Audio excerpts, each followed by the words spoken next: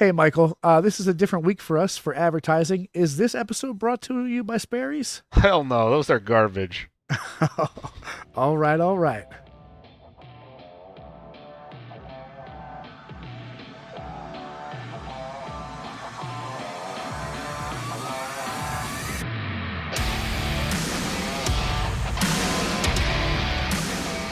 What's going on, everybody? Welcome back to another exciting episode of Mixed Tag. It is your boy, the wrestling encyclopedia himself, Mr. Keith White, and I have with me, I'm going to go ahead and turn the music off because this is important. He needs his own intro music. I've got the Muscle Hamster. I've got from Explain Yourself podcast, Dr. Michael Blum. Blum, what's going on, man? How are you? Hey, Keith, how are you? I'm doing good, my brother. Oh, man, it's good to have you on, finally. That's right. We've been talking about this for a little bit. Yes, and I mean, this is an unbelievable honor. Between the leg wrestling discussion and following in the footsteps of Greer White, I mean, this is more than I could have asked for.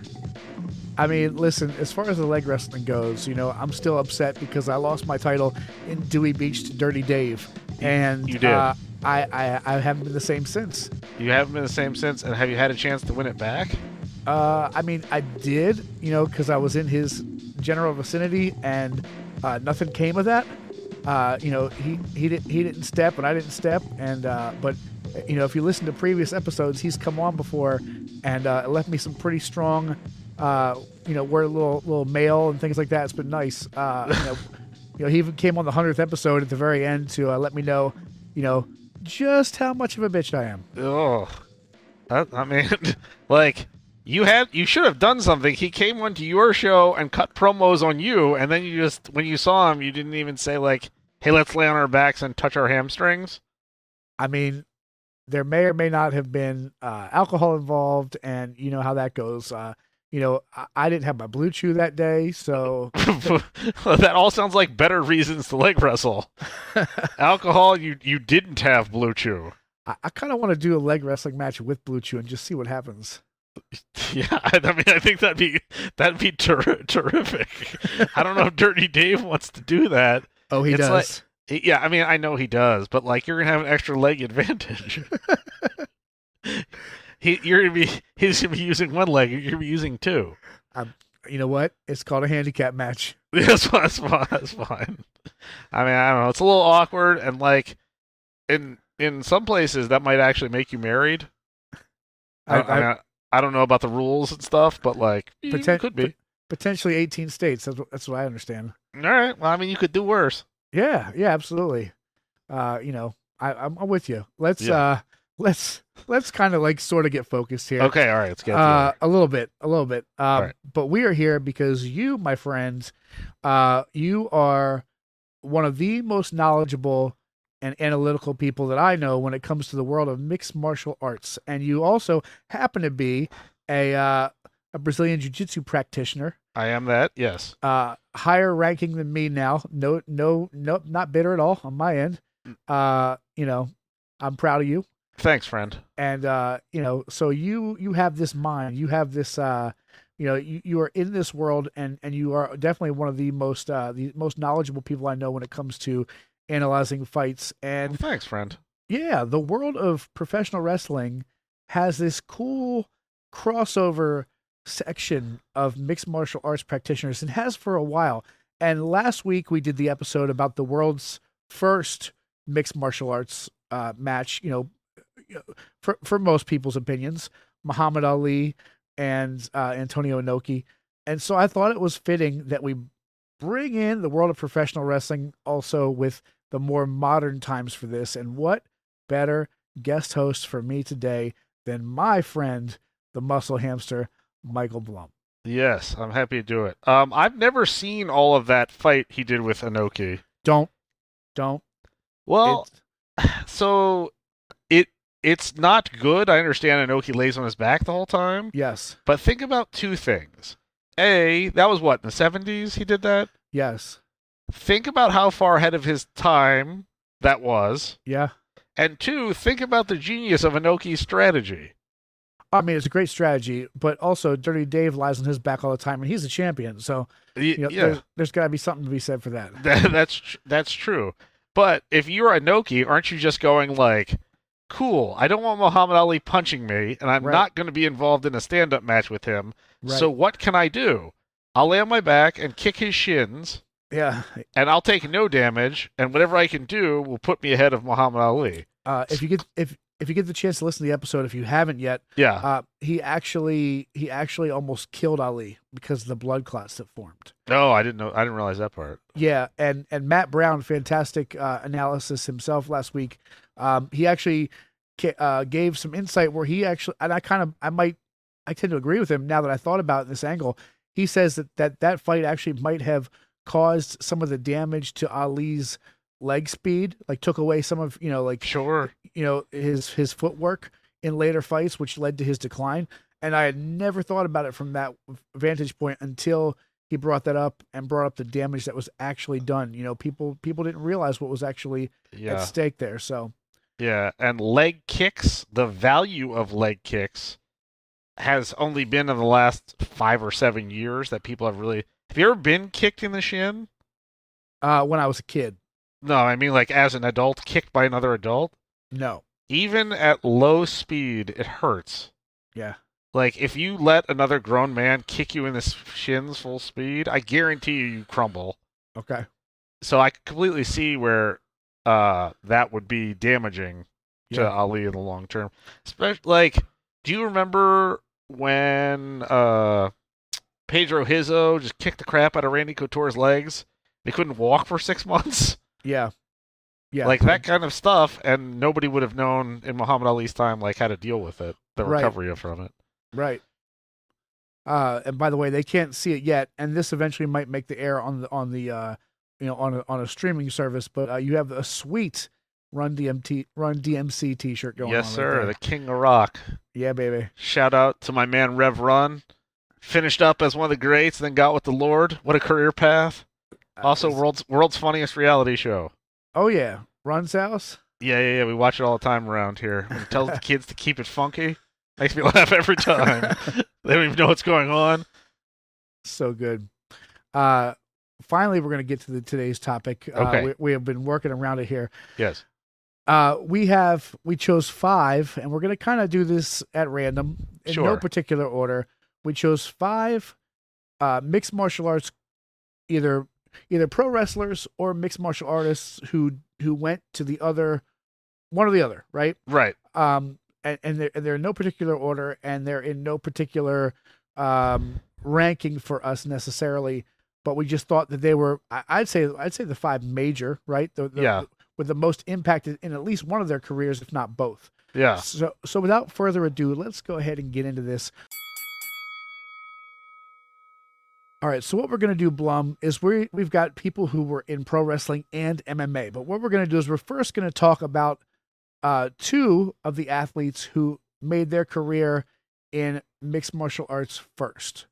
And these are on the list. These are 2 of the older gentlemen, the older participants in mixed martial arts, pioneers. Right. Yeah. And the first one we're going to go ahead and kick off is Dan the Beast Severn. So if you wouldn't mind, jump us into the career and the legacy of Dan the Beast Severn in MMA. Dan Severn was an All-American college wrestler, and he was an Olympic alternate for 2 years in the 80s. He was a heavyweight wrestler. Dan Severn was one of the early pioneers of mixed martial arts, and he was a UFC heavyweight champion. He also fought in some other organizations. Dan Severn and Ken Shamrock, to me, are representatives of this older generation of people who wanted to be martial arts fighters but couldn't make enough money, basically. So they're looking to sort of like make a living being physical and do something combative, but they were probably making in the early UFC days a couple $1,000 for a fight. It's just not enough to sustain yourself. So as like your side hustle, that's Keith White style side hustle, you go into professional wrestling. The build up is that Dan Severn and Ken Shamrock are real life tough guys, right? And now you can they already have like a character built for them, right? Shamrock's thing was like, I'm the world's most dangerous man. He wasn't exactly that, but he was a very, very good and in many ways ahead of his time UFC fighter. Severn had more of like a traditional early wrestler style, which was to take you down and lay on top of you and beat on you, which is not so exciting for professional wrestling. But Shamrock, he was one of the early guys to introduce submissions, like different submissions to the UFC. Remember, he was into ankle locks really early, and those have started coming back around again. And he wasn't. Ken Shamrock was like a full-time fighter. A lot of those guys in the early days, they did something else as well. And he opened like the first famous gym called the Lion's Den, and that set you up perfectly for a persona. The other thing that Ken Shamrock had, and that's the difference between him and Frank, and not Frank, because Frank is his brother, and Dan Severn, was Ken Shamrock was probably taking a lot of steroids. Right. He was very physically. He looked like a action figure, basically, and that also translates well to professional wrestlers. I'm not saying any of the professional wrestlers are on steroids, except for the part where they look like they're on steroids a lot. Right. Yeah. Of course, they clearly are not. They had a steroid trial to make sure that we knew they're not. Right. Right. Yes. Yeah. Of course. And in the early 2000s, when Ken Shamrock was in the WWF back then, I bet he was not taking steroids. No. You are correct. There's no possible way. Every single part of that body was natural. Yep. It was vitamins and prayers, just like Hulk Hogan told us. That's right. So you mentioned Dan Severn, you mentioned Ken Shamrock. So we're just going to go ahead and interchange and talk about them both, as a unit. Yeah. Dan Severn, it's funny you mentioned, his style in the UFC was not particularly exciting. Neither was his wrestling. He had a little bit of time in the WWF, but it did not translate. But what was neat, this is cool. He was the NWA, the National Wrestling Alliance World Heavyweight Champion. He brought his NWA belt and his UFC belt onto WWF Raw, so like the actual audience could see both of them. Right. Jim Cornette's holding it up like a prize fight manager, and it was so neat because I remember watching UFC back when it was pretty much outlawed. I mean, it was on pay-per-view, but you weren't supposed to watch it. It was those are called the dark ages in UFC history. Yeah, absolutely. And I remember Dan Severn winning, and becoming champion, and also holding up the NWA Heavyweight Championship. And I'm just sitting there. I'm like, this is cool. And it kind of made it almost seem legitimate. Like, oh, this is a real wrestler's belt because Dan Severn has it. He's a 2-time NWA World's Heavyweight Champion. He held the NWA title for 4 years. And that is actually the longest reign in over 2 decades, and it's currently the 3rd longest in the belt's history.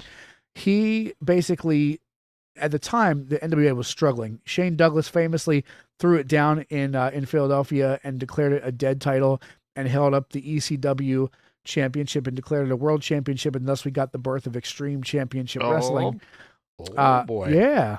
A little history there for you. But Dan Severn basically kept the NWA afloat, and he was a traveling champion, and for them, he was the best that they had.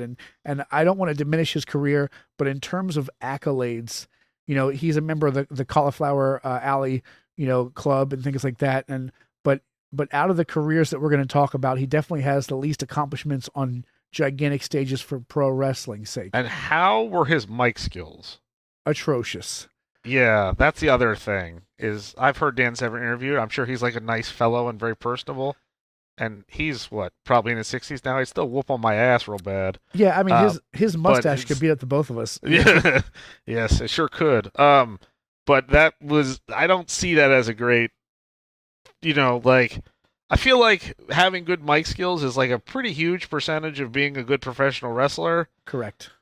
And I don't think that's good. That's not good for his skills. No, and the good thing for him too, he was important in getting the NWA championship back to the United States because it eventually made its way to Japan. Japan, right? Yeah. And for him to get it back, he was scheduled to and didn't make the cut, but he was scheduled to have the belt for the first NWA TNA Total Nonstop Action pay-per-view when Jeff Jarrett started that company up. But what's interesting is that belt became up for grabs during that pay-per-view, and a guy named Ken Shamrock actually won it. So Yeah. Ken Shamrock was the inaugural NWA World Heavyweight Champion for NWA TNA, but he had a really good little solid career for the WWF as well. Yeah, he did. So let's go ahead. I'm going to go ahead and go over a few of them.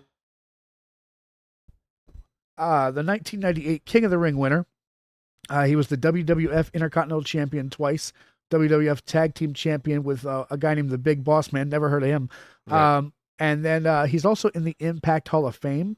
That's the Wrestling Hall of Fame that he's in right now. And what's cool for him is, they have this thing, Blum, I don't know if you're familiar, but they call it the Forbidden Door. And basically it's like the multiverse of, guys who go different promotions. Okay. He was able to get Dwayne "The Rock" Johnson, who's known for the WWE, to go on Impact and induct him, via satellite into the Impact Hall of Fame. So, which is not an easy feat. Like, he's the biggest star in the world, biggest action star, the biggest celebrity I think we have, and so it was kind of neat to see that happen. The other thing that I remember about him being a pro wrestler, besides him being so full of steroids, was, you remember when he was feuding with The Undertaker? Yeah.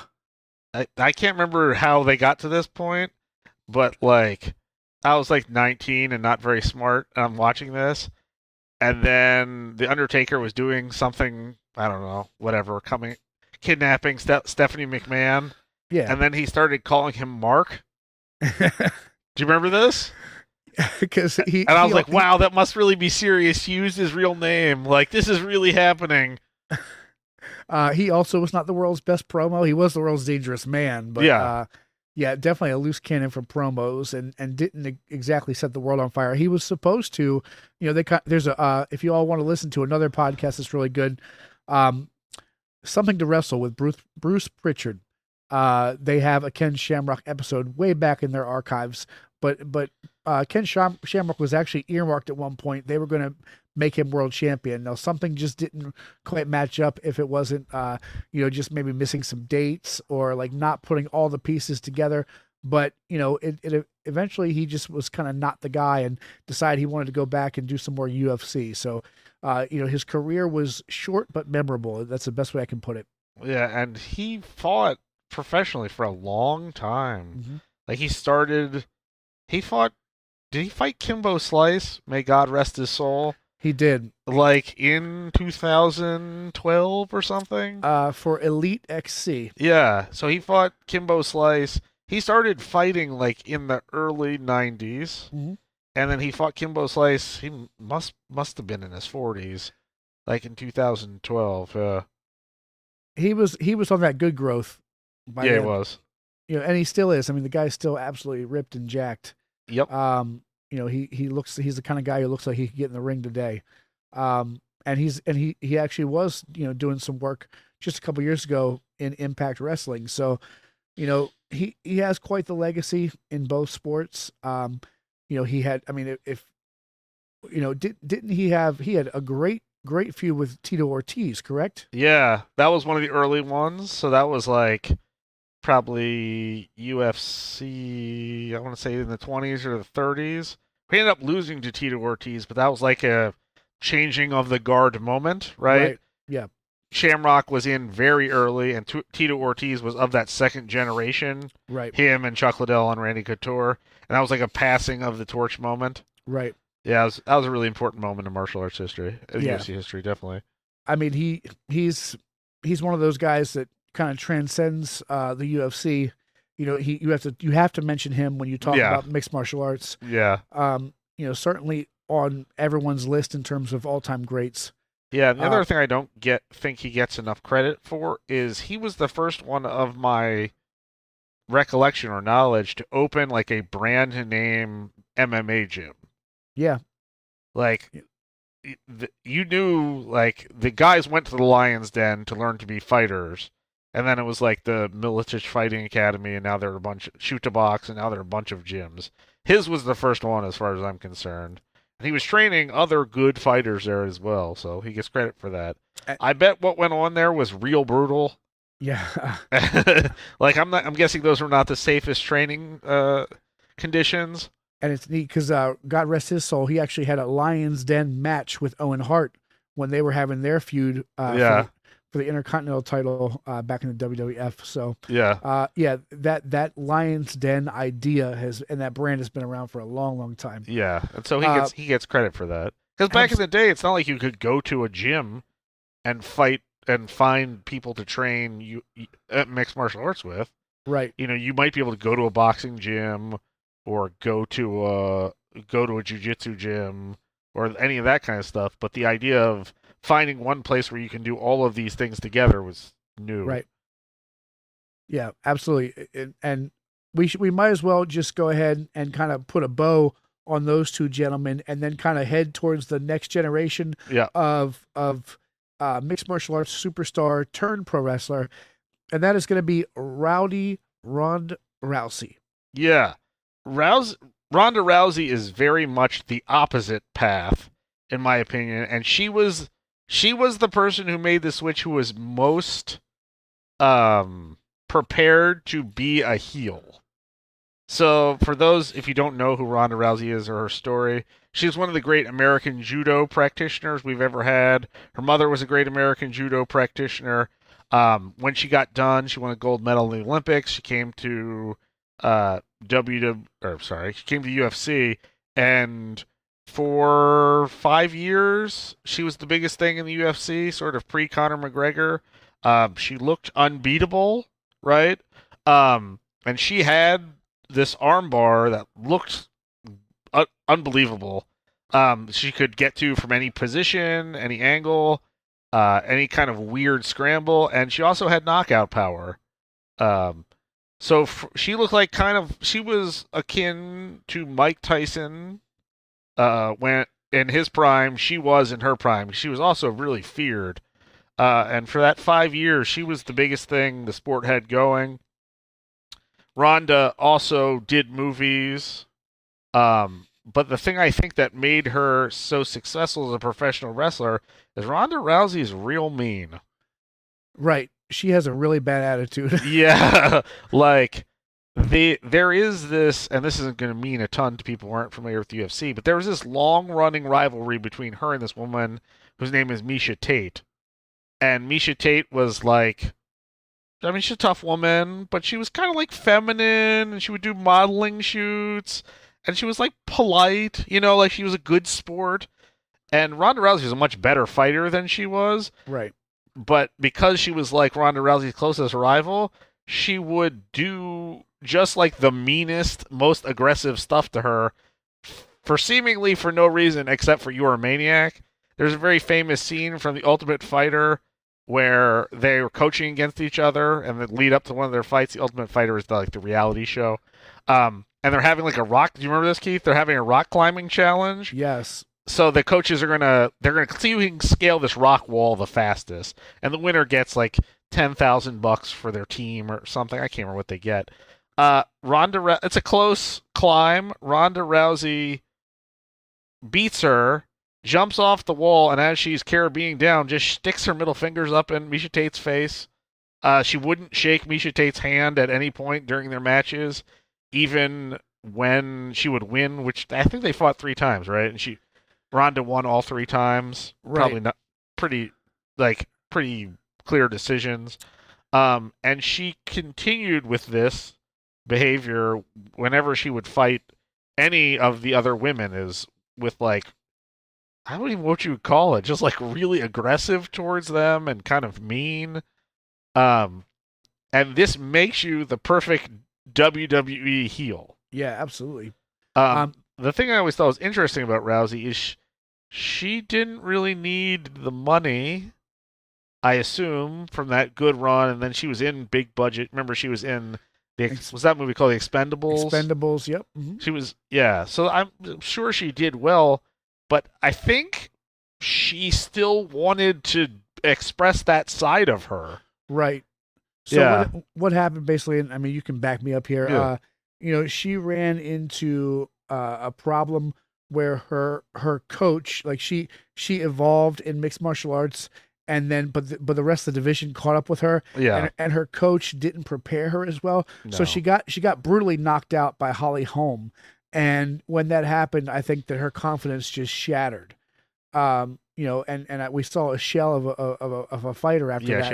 she had one fight after that was like a historic upset when Holly Yeah. Holm kicked her in the head. Yeah, And you could see in that fight she didn't have a plan B. Her Right. whole strategy was based on coming forward, grabbing you and armbarring you, which worked Right. really well until you met Holly Holm, who was also a great fighter and a really great boxer. right. So for Holly Holm to take the proper footwork, cut angles, and move out of the way was no problem.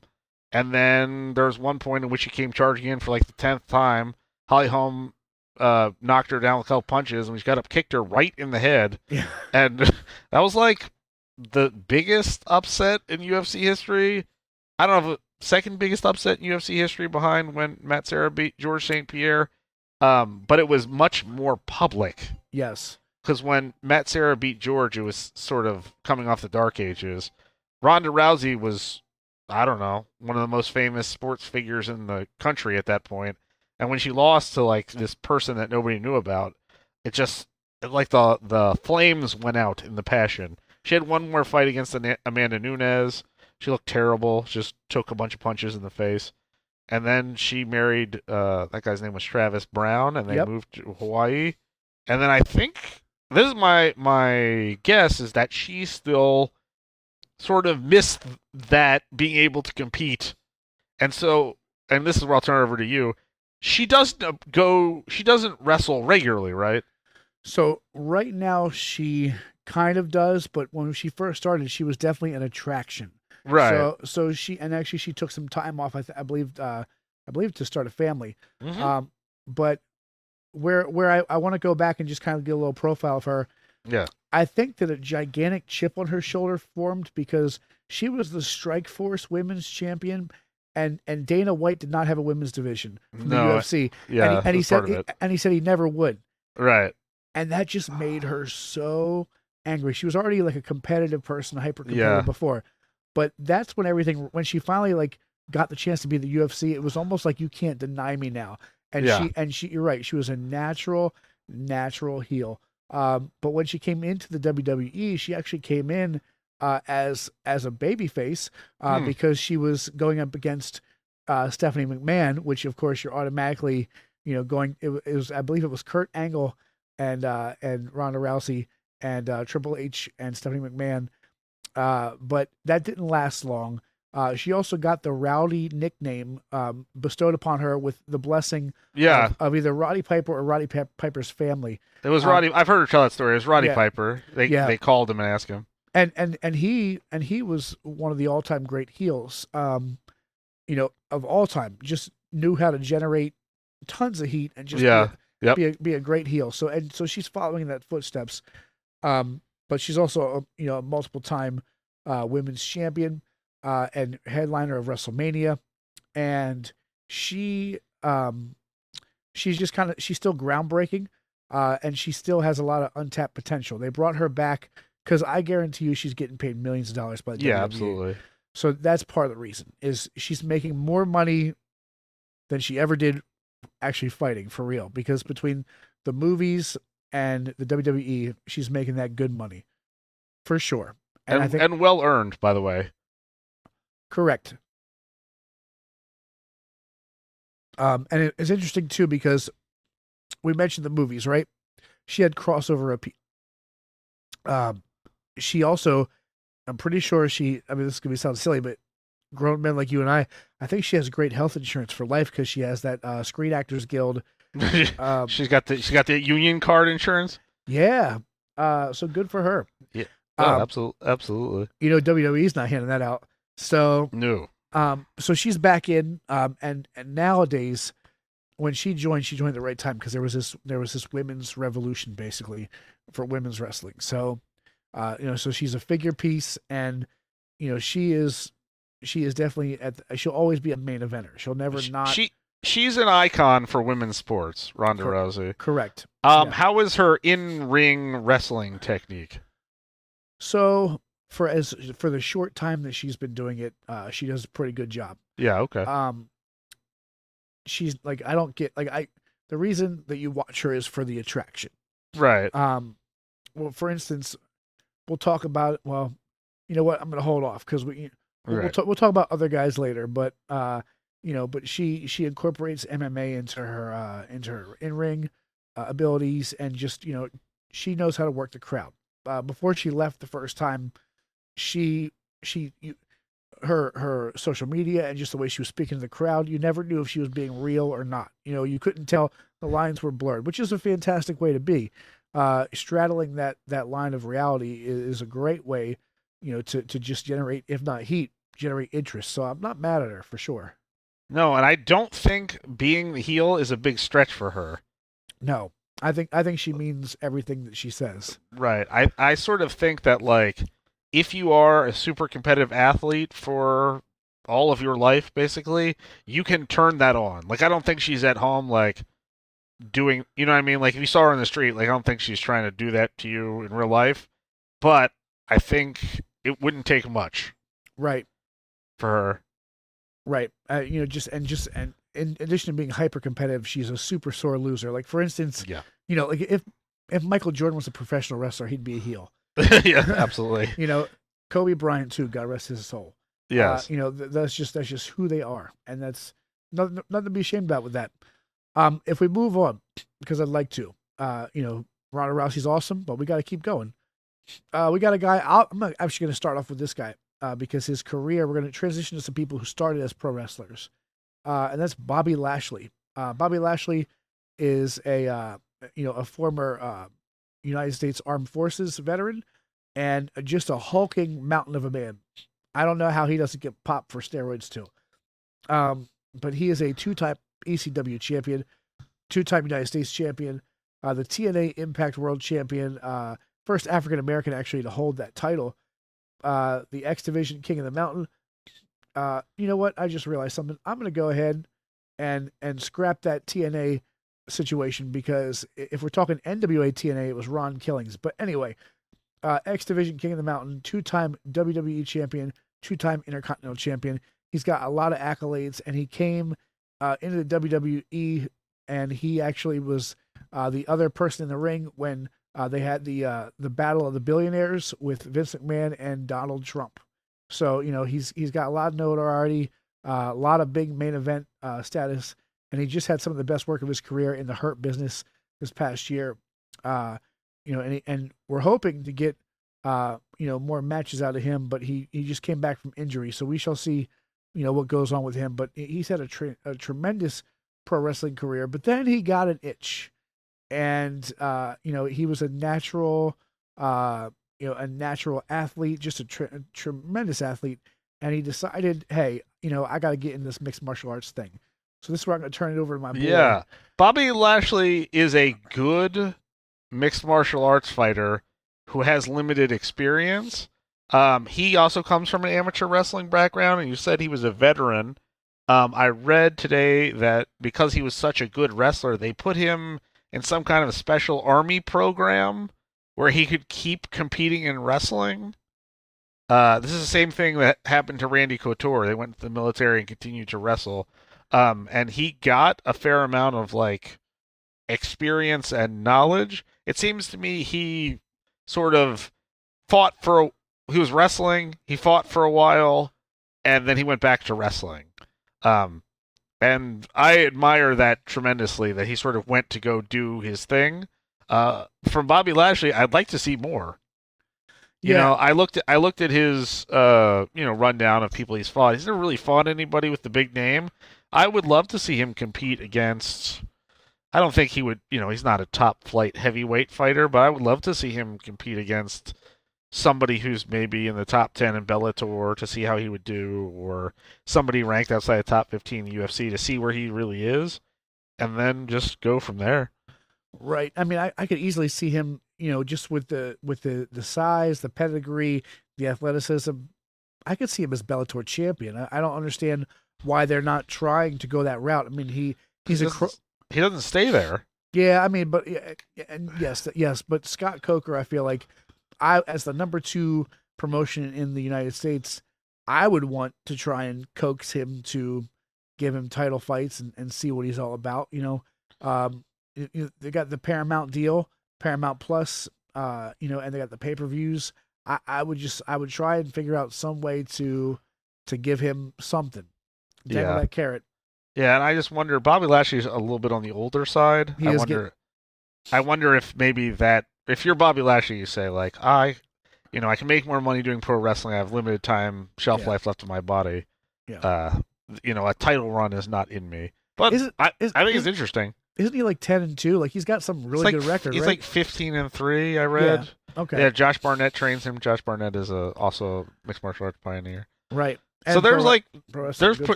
there's potential there as well. Yeah. But I would love to see what happens. Yeah. And we got one more to talk about, because Bobby Lashley is the pro wrestler who turned mixed martial arts star.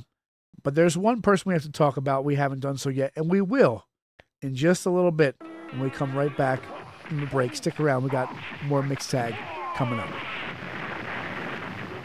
Hey, this is the American Wolf, Davey Richards, and you're listening to Mixed Tag, and let the hunt begin. Ladies and gentlemen, this is former NWA champion Tim Storm. What's up, everybody? This is Adam Rake of NFL Fantasy Live. This is MLW superstar, The Bone Collector, Dominic Greeny, and you are listening. You are listening to Mixed Tag. The Mixed Tag. To Mixed Tag, the greatest wrestling podcast in the history of the world. Don't miss this. This is the real deal.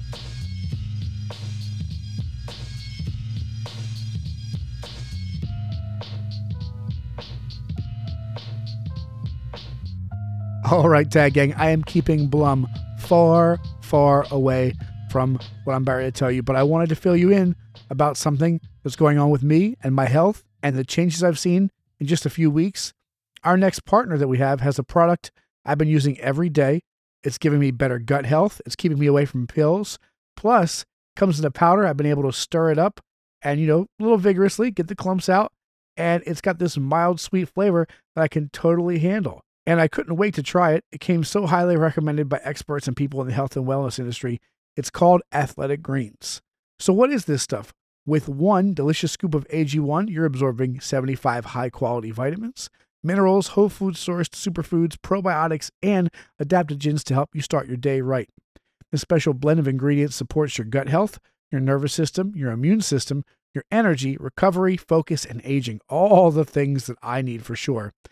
By the way, it's been super easy to wake up, get my shower, make some coffee for Jen, grab a scoop and some water, and by the time that baby Nate wakes up, guess what? For the day, I've got my nutrition covered no matter what. It's been really good for me. It's been a relief. Like I said before, I'm going to be on a modified keto low-carb diet. I've been doing that. Guess what? This actually fits. It's even gluten-free, vegan-friendly, dairy-free also. It fits any lifestyle. Athletic Greens supports sleep quality and recovery, and I desperately need that. But guess what? Things have actually been better. It supports mental clarity, alertness, and my family definitely appreciates that as well. Plus, a lot of multivitamins don't actually get the chance to be properly absorbed. They've done studies to show that a lot of products out there are kind of junk. This is high-quality ingredients that are easily and more readily digestible in a powder form that mixes well and tastes great. It's cheaper than buying all the supplements separately. So I'm in. Plus, for every purchase, Athletic Greens donates to organizations to help get nutritious food to kids in need, including No Kid Hungry here in the United States. I'm really happy to support something like that. So right now, it's time to reclaim your health and arm your immune system with convenient daily nutrition. It's just one scoop in a cup of water every day. That's it. No need for a million different pills and supplements to look out for your health. To make it easy, Athletic Greens is giving you one free year supply. One more time. A free year supply of immune-supporting vitamin D and 5 free travel packs with your first purchase. All you have to do is visit athleticgreens.com/emerging. Again, that is athleticgreens.com/EMERGING to take ownership over your health and pick up the ultimate daily nutritional insurance.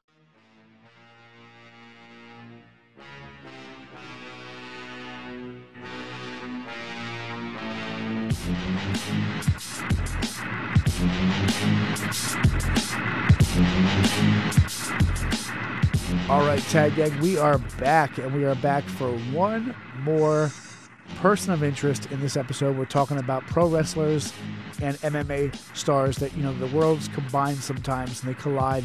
And this person was a pro wrestler first and then turned MMA star. And, you knew he was going to be on this list. He had to be a freak athlete. A collegiate NCAA wrestling champion. When he left the WWE, and I think it was 2006, and he was like 26, 27, 28, something like that, only playing high school football, and he almost made the cut for the Minnesota Vikings. Yeah, that's unbelievable. It's insane to think about the athleticism of this guy. 2002 King of the Ring winner, youngest WWE champion at age 25 at the time. A 7-time WWE champion, 3-time Universal champion, New Japan IWGP heavyweight champion for you internet nerds, and the Royal Rumble winner in 2003 and then 2022 as well. It is the Beast. The next big thing, Brock Lesnar. I'm not going to do my Paul Heyman the way he does it because only Paul Heyman can do that. The Beast incarnate. He is ridiculous. Brock Lesnar is the next big thing. He also defeated The Undertaker and broke the WrestleMania streak. I mean, he has ridiculous accolades. He's going to go down as one of the greatest of all time for sure. He is now an attraction. He also is a very polarizing figure in the world of professional wrestling because he doesn't have to work a full-time schedule. But, he'll take you to Suplex City, and he won't even be upset about it. A natural heel, like we talked about, by the way, like just not a nice, happy person. But his anybody who listens to Mixed Tag knows about his wrestling career, but they might not be familiar with his UFC and other established accolades in the world of mixed martial arts. So Uncle Blum, Yes. Go ahead, chat with us, man. Yeah. So Brock Lesnar, you said Brock Lesnar grew up on a farm in, I think it was North Dakota, if I remember correctly. Yes. Or he got into wrestling.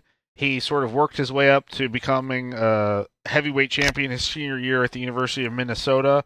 And Brock Lesnar is a really, really, really good professional athlete. He's a special athlete, regardless of anything. He, out of college, he sort of transitioned to the WWF, but he always sort of had that urge to fight because he is a really, tough guy who comes from this kind of background. He got into the UFC, what was that, 2009? Yeah. And by 2013, he was the heavyweight champion. Keith, do you remember you sent me his book? Yes, I do. I walked by it the other day. It's sitting up on one of my shelves. It's one of the 2 or 3 worst books I've ever read. Oh, I have thousands of books upstairs. It's got to be in the bottom 5. So for your listeners, don't read that piece of garbage. There are much better mixed martial arts books. Written by a kindergartner. Yeah, pretty much. There are much better ones, much more interesting ones. So don't do that. But on the back, it says, and when I read this, the back as I was walking by, it gave me pause. It says he is the biggest pay-per-view draw in the world. And I was like, get out of here. And then I thought about it. When that book was written, that was probably right. Yeah. Between his WWF success and being the heavyweight champion, can you think of anybody who would have been responsible for more pay-per-view buys at any point? I mean, maybe, if you're talking like we have to take the Attitude Era and put that into a into a separate stratosphere. But when you're combining the two, absolutely not, because he was responsible for big time WWE pay-per-views, and then for Dana White, when Dana White put him on a pay-per-view, it's a big deal. It's and the numbers didn't even compare, right? Like he was getting him on pay-per-views. He was trying to find ways to get him on more pay-per-views because of how much the revenue that was generating. Mm-hmm. I mean, it wasn't even close, and I don't think it's been close. Because now the business model is a little bit different because you've got, streaming services. There's so much competition for everybody's time and energy.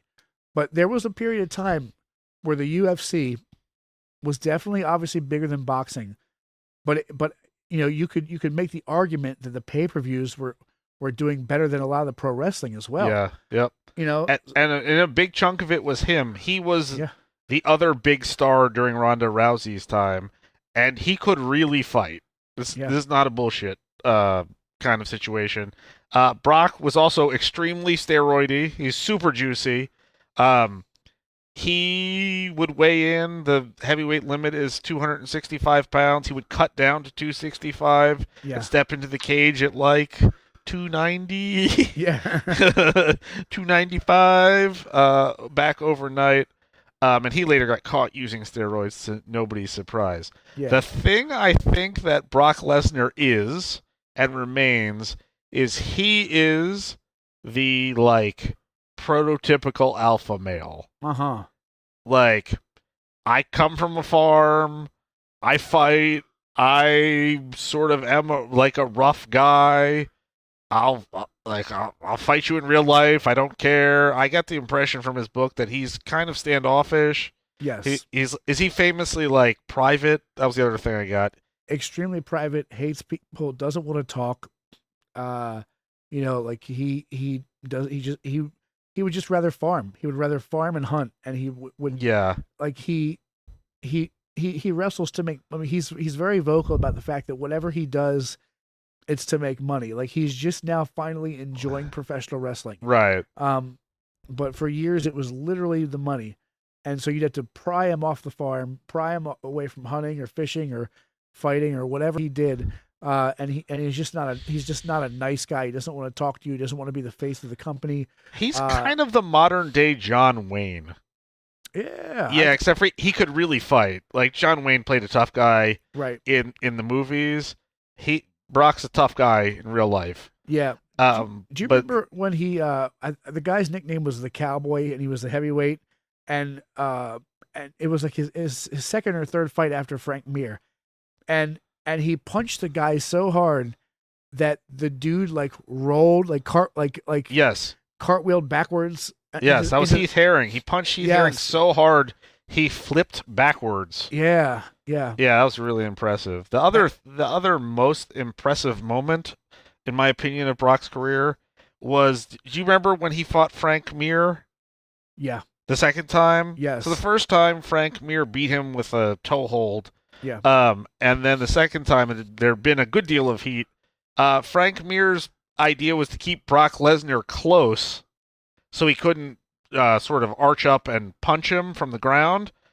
Brock Lesnar is so strong, he almost killed Frank Mir chest to chest with him. Like, his hands were so, he had those big, he still has them probably, like the hands are so big they didn't make gloves for him. They had special order 5X gloves. Yeah. But he was so powerful, he beat the crap out of Frank Mir chest to chest with him. There's no room to really get any force from your elbows or your fist, but he was able to do it. Right, just from his ridiculous strength. And we talk about in jiu-jitsu, one of the principles is that you do want to be, if you're chest to chest, the punches and any kind of strikes are really ineffective, except if you're Brock Lesnar. Right. Yeah, if you're Brock Lesnar, you need space. If you're to fight Brock Lesnar, you need space, and then you need to run the hell away. My favorite I guess match of all time MMA for him was when he showed a ton of guts, because I actively rooted against him. Like I thought he was a jerk and wanted him to lose. And he went up against Shane Corwin. Yes. And Shane, you look at, they had the promo for the two gloves, and Shane's fist was actually somehow bigger than Brock's. Yeah, he was also a big, huge guy. And it's the first round. And Shane rocks him, and Brock is in trouble, and Shane is just beating the bejesus out of him, and he makes to the second round, right? The bell rings, and in the second round, Brock somehow, I think he got like a north-south choke. It was an arm triangle. An arm triangle, that's what it was. Yes, an arm triangle, and and that's not, you don't see those slapped on, and they don't usually win fights. But those guys was so exhausted. But here's Brock Lesnar just gutting it out, getting the exhausted Shane Corwin in the arm triangle, and winning the day. and that may or may not have been the fight where he also had that killer promo at the end. That was a different fight. A different fight where they were sponsored by Budweiser at the time, and he was yelling about how much he hates it and how he drinks Miller Lite or something. Yeah. He's like, my favorite part of that fight was Shane Carwin. Was Shane Carwin really kicked the crap out of him in the first round? Yeah. But he blew out his arms, and Brock's face is all bloody. Yeah. And he comes out for the second round, like sticks his hand up to give Carwin 5 and winks at him. Like, oh, I know you're exhausted now. Takes him down, arm triangles him, and I was like, oh god, like that's like you survived that, you're still good, and you can do that to that guy. Like, yeah, this guy's legitimate. Like, that's a problem for the rest of you heavyweights. And that's like, I have my guys that like they have my respect, but they really get my respect after I don't like them, just because like Lennox Lewis was one guy, Vitaly Klitschko, Tyson Fury for boxing, for those guys. But Brock after that Carwin fight, really like it changed for me, because I was like, all right, dude, you're legit, because you went up against a guy who's the same size as you, and came through, and so. Much respect to Brock Lesnar. Yeah, no, that's what I'm saying. He's a really good athlete and really good fighter. That's as legit as it gets. If Shane Carwin punched you, your head would cave in. Just one of those.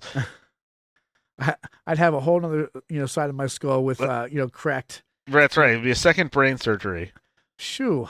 So I don't want to stop you. If you want to keep talking Brock. If you've got more to say, please say it. That's it. He is the prototypical alpha male. Yeah. I think a lot of the people who claim to be this now were inspired by him. That's what I think. Yeah. Absolutely. And you got a guy right now who, if he was smart, would go the WWE route. I just don't think that he could. I feel like he's got so much of a potty mouth that he'd never be able to tame it down. And that's Conor McGregor, who's basically just ripping off Ric Flair and all kinds of other guys. He knows what he's doing. But his career, I feel like in MMA is so tarnished at this point and just kind of over. And he's just so. He would be great. He'd be a great professional wrestler. I just think he has too much money. Like a lot of the people hang on because it's a good paycheck, or like Ronda does. Right. You work how many days a year do you think she works? People like her get the chance to really call their shot. I mean, for a while there, Brock Lesnar was working, I want to say like 10 dates a year. Sure. Where most of the guys are doing 300 some. So right. Yeah. It's a brutal industry. But those guys with the money just can call their shots. And I guarantee you, Conor McGregor I hate him. But he's such a draw. He's an undeniable draw. So I feel like if Vince McMahon said, "Hey, man," or AEW said, "Hey, what's it going to take?" He's going to be making, he's going to be the highest paid guy on the roster for sure. Yeah, and Conor McGregor's probably worth $400 million. So I don't see a future in professional wrestling for him. Right, not anymore. But if he would choose to do it, I think he'd be great at it. Yeah, I agree.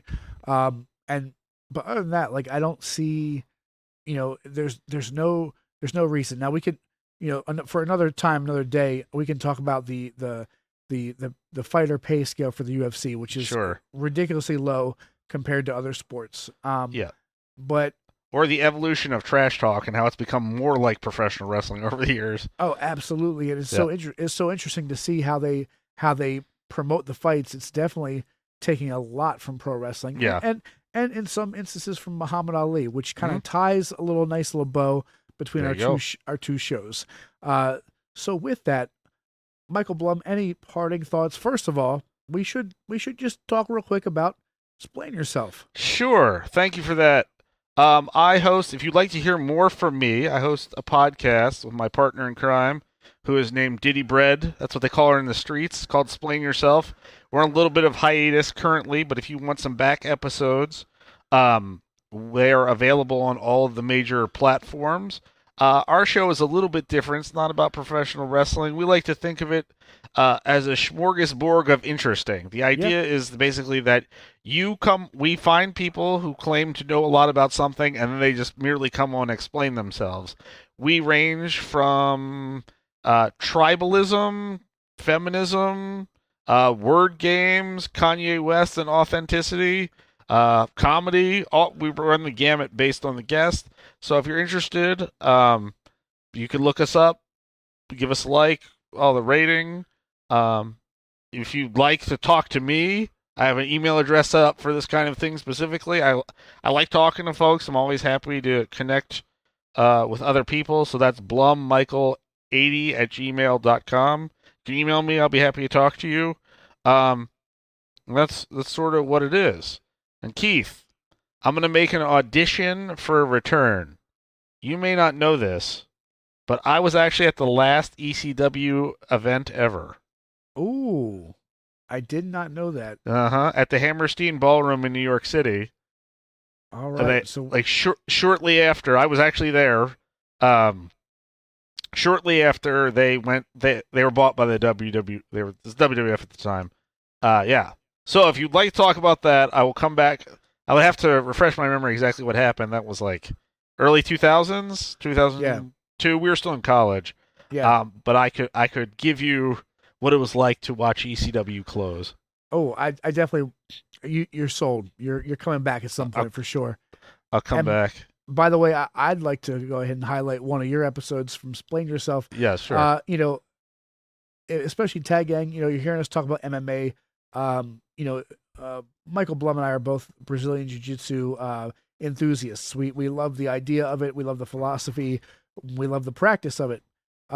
He actually has an episode about Brazilian Jiu-Jitsu, his experience, and he also gets to, I believe you interviewed your sensei, correct? Yes, I interviewed my professor, whose name is Rafael Haciendo, who is a world-class Jiu-Jitsu practitioner.